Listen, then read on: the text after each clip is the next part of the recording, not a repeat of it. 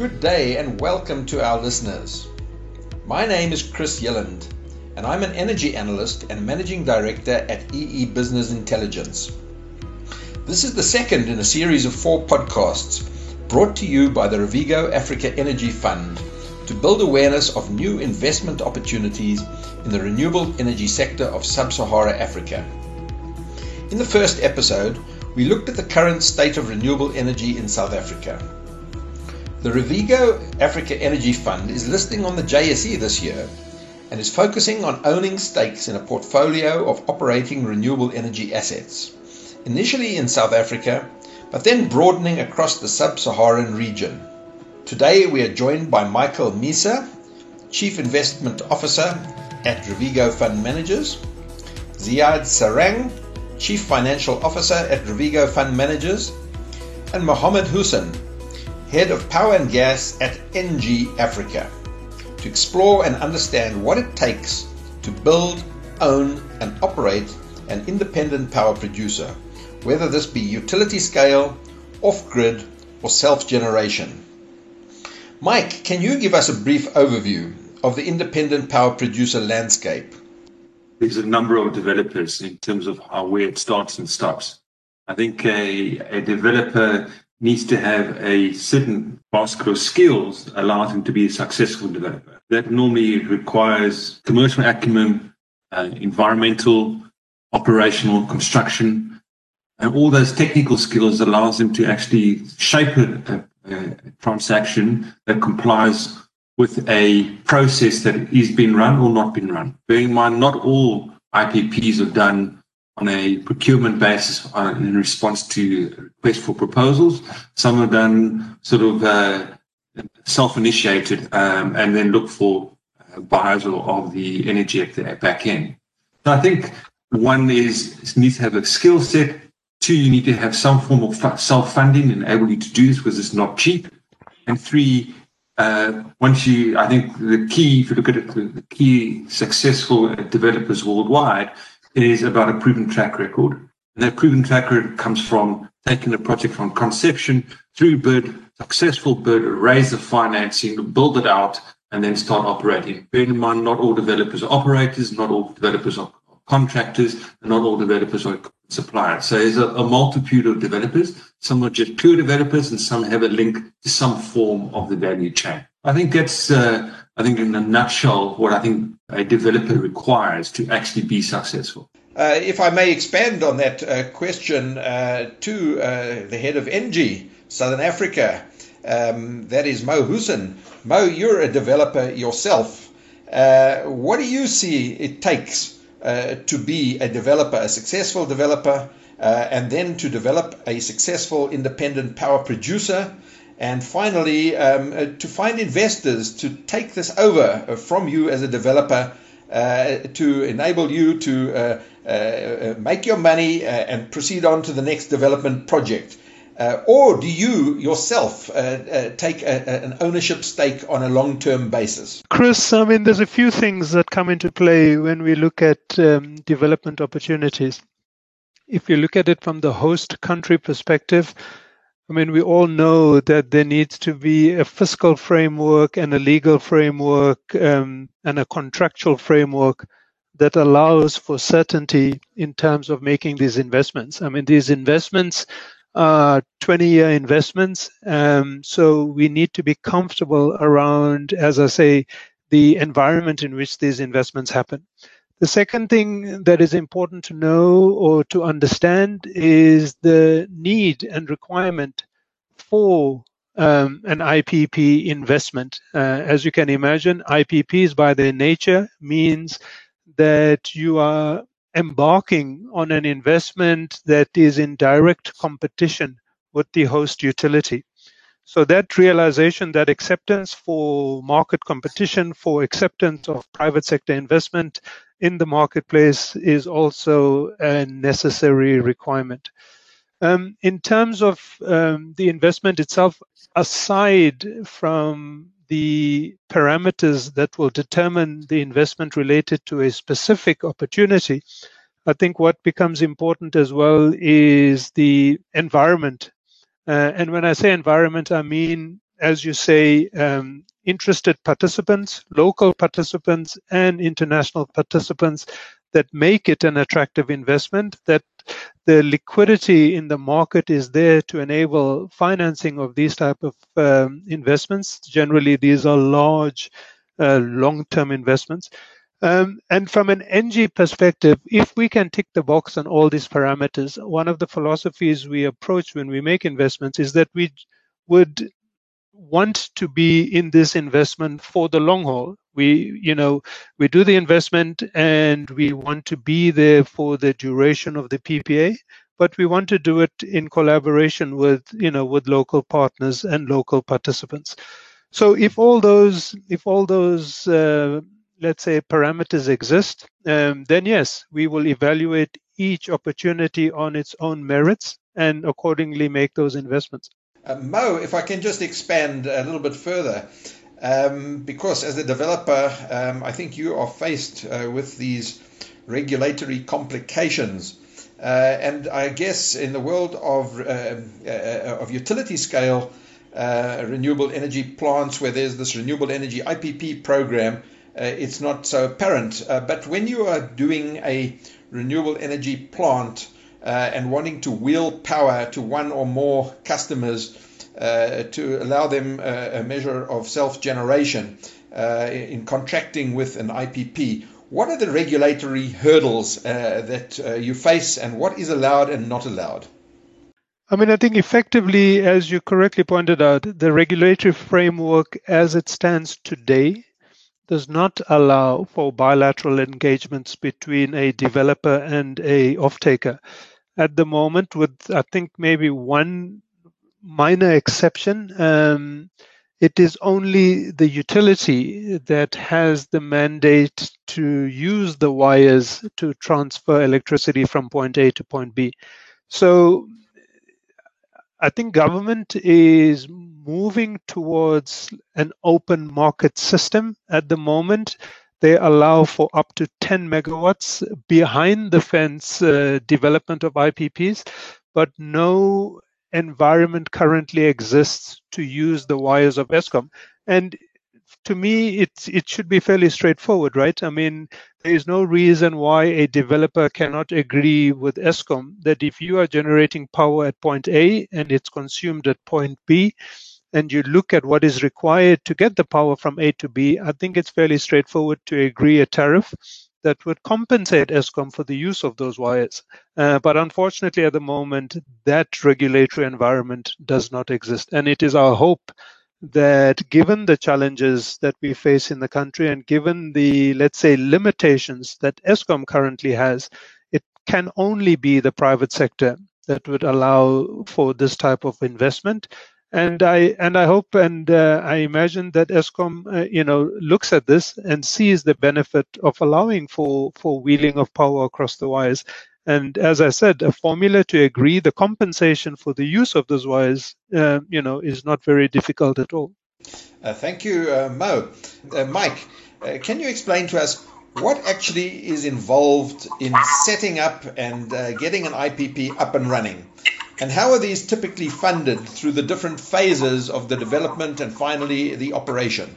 Yeah, thank you, Chris. So I think there's a couple of phases. So let's break it down into sort of chunk size bits. So initially, let's call it from inception to financial close, i.e. the development phase. Then there's a construction phase and then operational phase. I think in the first phase, you're looking for developers and shareholders who have an interest and a risk appetite to take that development. Because not every project that's built wins, and not every project you want to develop gets to a financial close. In that period of time, where the funding will come from, will say the developers, and the activities would also include negotiation of the various contracts, whether it's O&M, EPC, PPAs, etc., land use agreements, etc. Those all need to be done. So when you get to financial close, a group of lenders would basically back you and say, you need 100, we'll give you 75 to 80 of that, and Shell, you need to put the other 25 or 20 to 25 in. So as a percentage. So that's where you get to, and you get to financial close, and now you're all ready to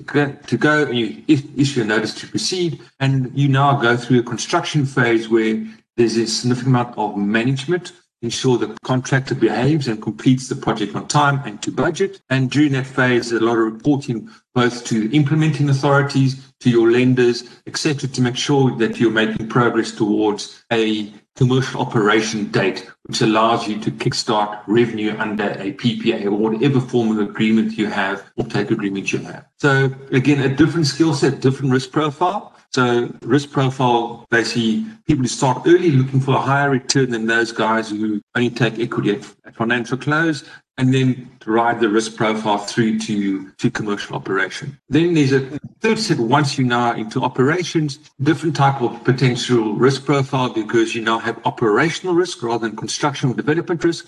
And as you move along the continuum, the risk profile drops, and you get a different set of investors who potentially want to look at the post-construction, will take the operational risk and basically looking for a yield in terms of these projects. If they perform as forecast, they'll kick off cash flows based on a contract that has basically a tariff that adjusts and cost base that you either contract or know what it is. So you can have some certainty around the forecast revenues over the length of the PPA and beyond the PPA, because these assets normally last longer than the PPA. Different buckets of investors. Revigo as a fund is looking at the post-construction period. We're looking for yield, so we're not willing to look at development or construction risk. We're looking at the future cash flows, and those sort of returns are pretty good because they're inflation linked, and also there's some certainty around the offtake, particularly in the renewable space, and they're basically a good investment for somebody who's looking for yield and certainty, and also inflation linked, because a lot of these taxes are adjusted by inflation on an annual basis.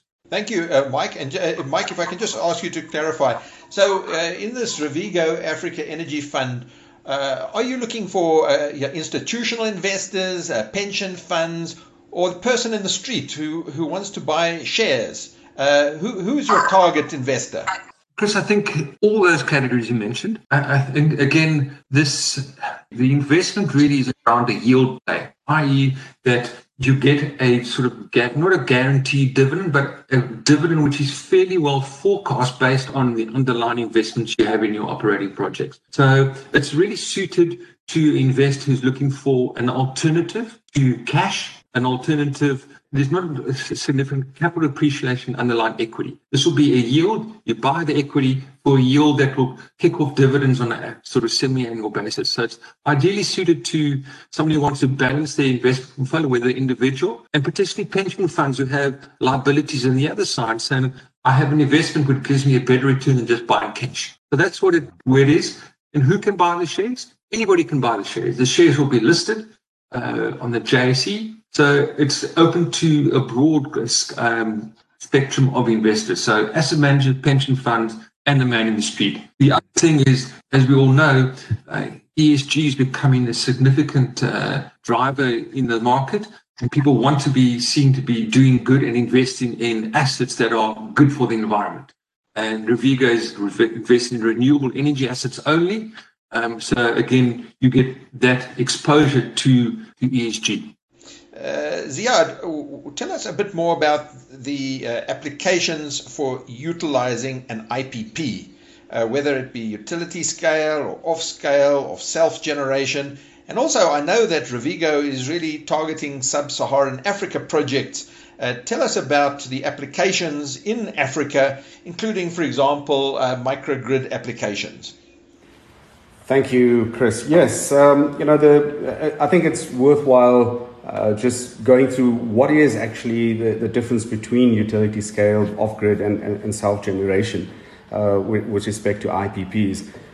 Typically, the utility scale projects are greater than 5 megawatts. Obviously, 5 megawatts being on the small side of things in South Africa, and there's typically greater than 10 megawatts. But in the rest of sub-Saharan Africa, greater than 5 megawatts would be viewed as utility scale. From an off-grid application, that can be anything between 5 and 20 megawatts, which could also include some mini grid application. And when you talk about self-generation, that would be for own use, typically mines or industrial applications would look to put in place a power plant and contract with an IPP for their own use. That would be depending on their requirements, and to the extent, as you made the point earlier, if the regulations allow for wheeling, they could also then sell into the grid.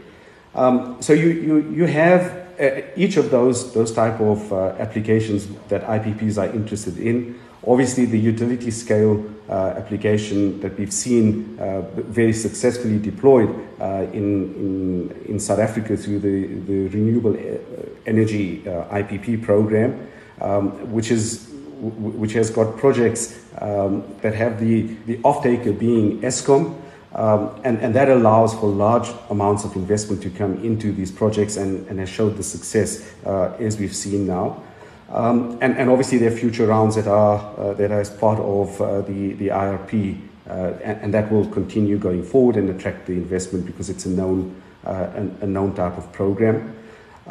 With respect to off-grid, that is attracting a lot of attention from developers, as particularly in sub-Saharan Africa, we're seeing it happen a lot. Industrial application alongside commercial or off-grid applications are being looked at, and from that perspective, the real issue is the lack of willingness of funders, but that has changed over the last few years as you see more funders looking to these smaller projects, understanding that they can be done and minimizing the transaction costs to get them across the line.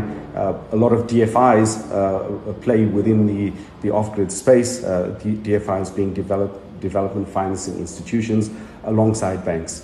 And then the self-generation is really a question of what is the offtake.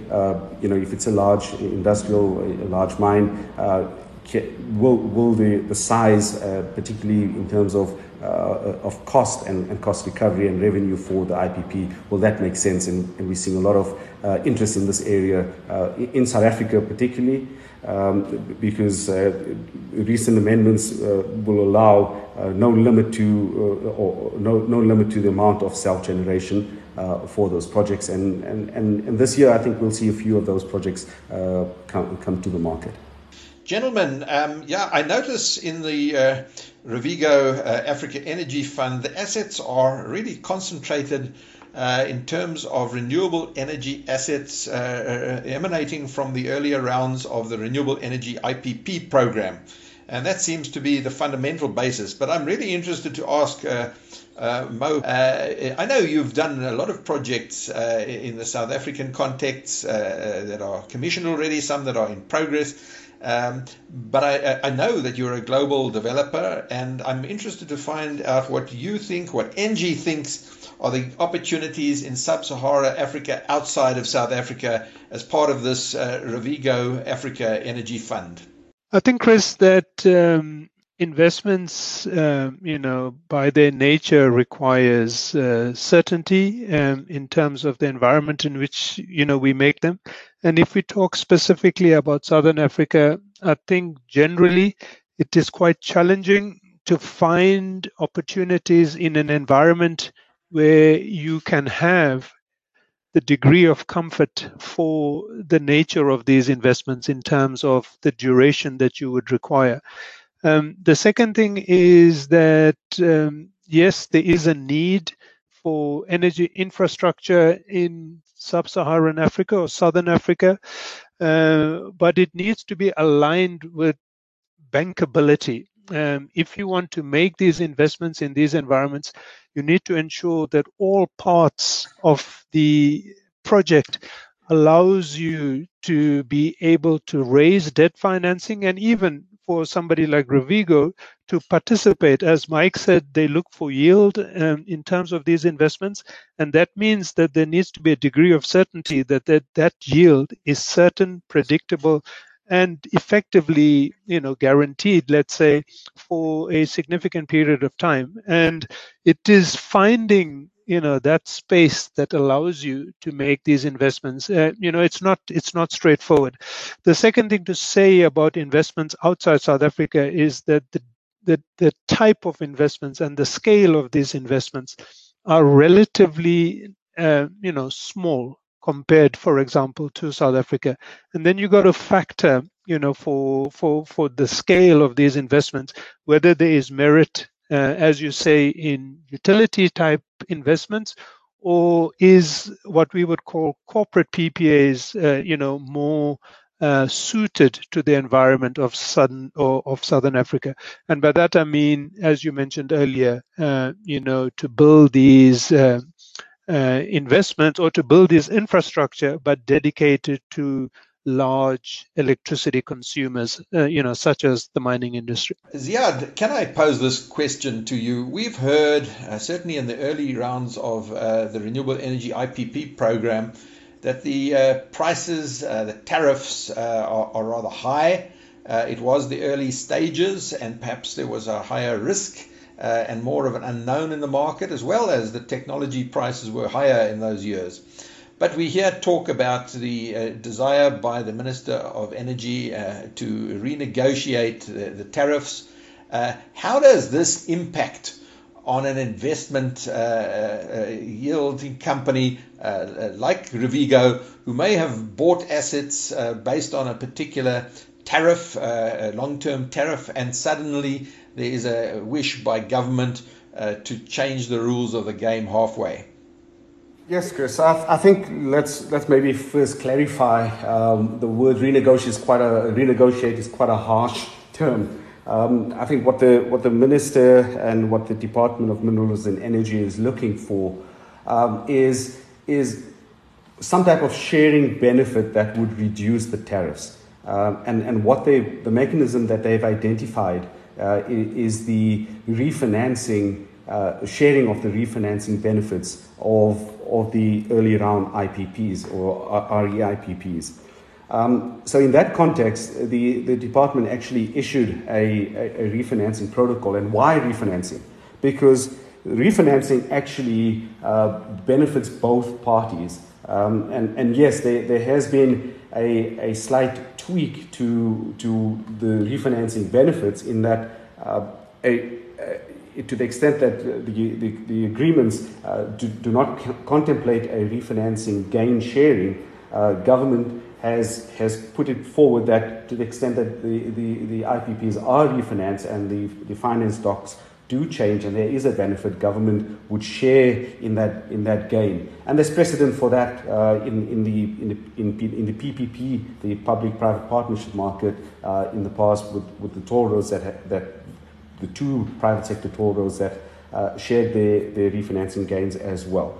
So you asked the question, that refinancing, yes, it would be, let's call it a adjustment of the tariff going down for that, by that refinancing gain share with government. And from that perspective, government would benefit from a slightly lower tariff, but at the same time, the project companies where Revigo's invested in would result in a gain share as well. So it's not as if there is a loss, or in fact it's a gain share, it's a benefit to the individual investment companies or project companies that Revigo's invested in. And how does that gain share occur? It occurs from the refinancing on better terms on the projects that have now de-risked and getting better lending terms as opposed to the lending terms that were taken out, as you said, in the early days when the projects were perceived as more risky and the projects were not yet proven. So from that perspective, from Revigo, we see the refinancing as the maturing of the market.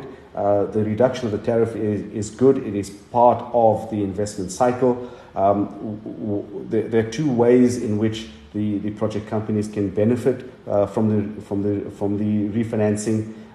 One, they could get the capital or capital through the refinancing paid to them upfront, or two, they could have the dividends increased through the lower funding cost over the life of the project. And we see both of those as benefits to Revigo in that it enhances the project returns or the investment returns for its investors. Many thanks for listening to this, the second in a series of 4 podcasts brought to you by the Revigo Africa Energy Fund. And many thanks to our panel today. Michael Misa, Chief Investment Officer at Revigo Fund Managers, Ziad Sarang, Chief Financial Officer at Revigo Fund Managers, and Mohammed Hussein, Head of Power and Gas at NG Africa. Stay tuned for the next podcast on where Revigo has come from and where it is going. If you missed the first podcast, you can access it at the Revigo website at www.revigoenergy.com or www.revigo.co.za.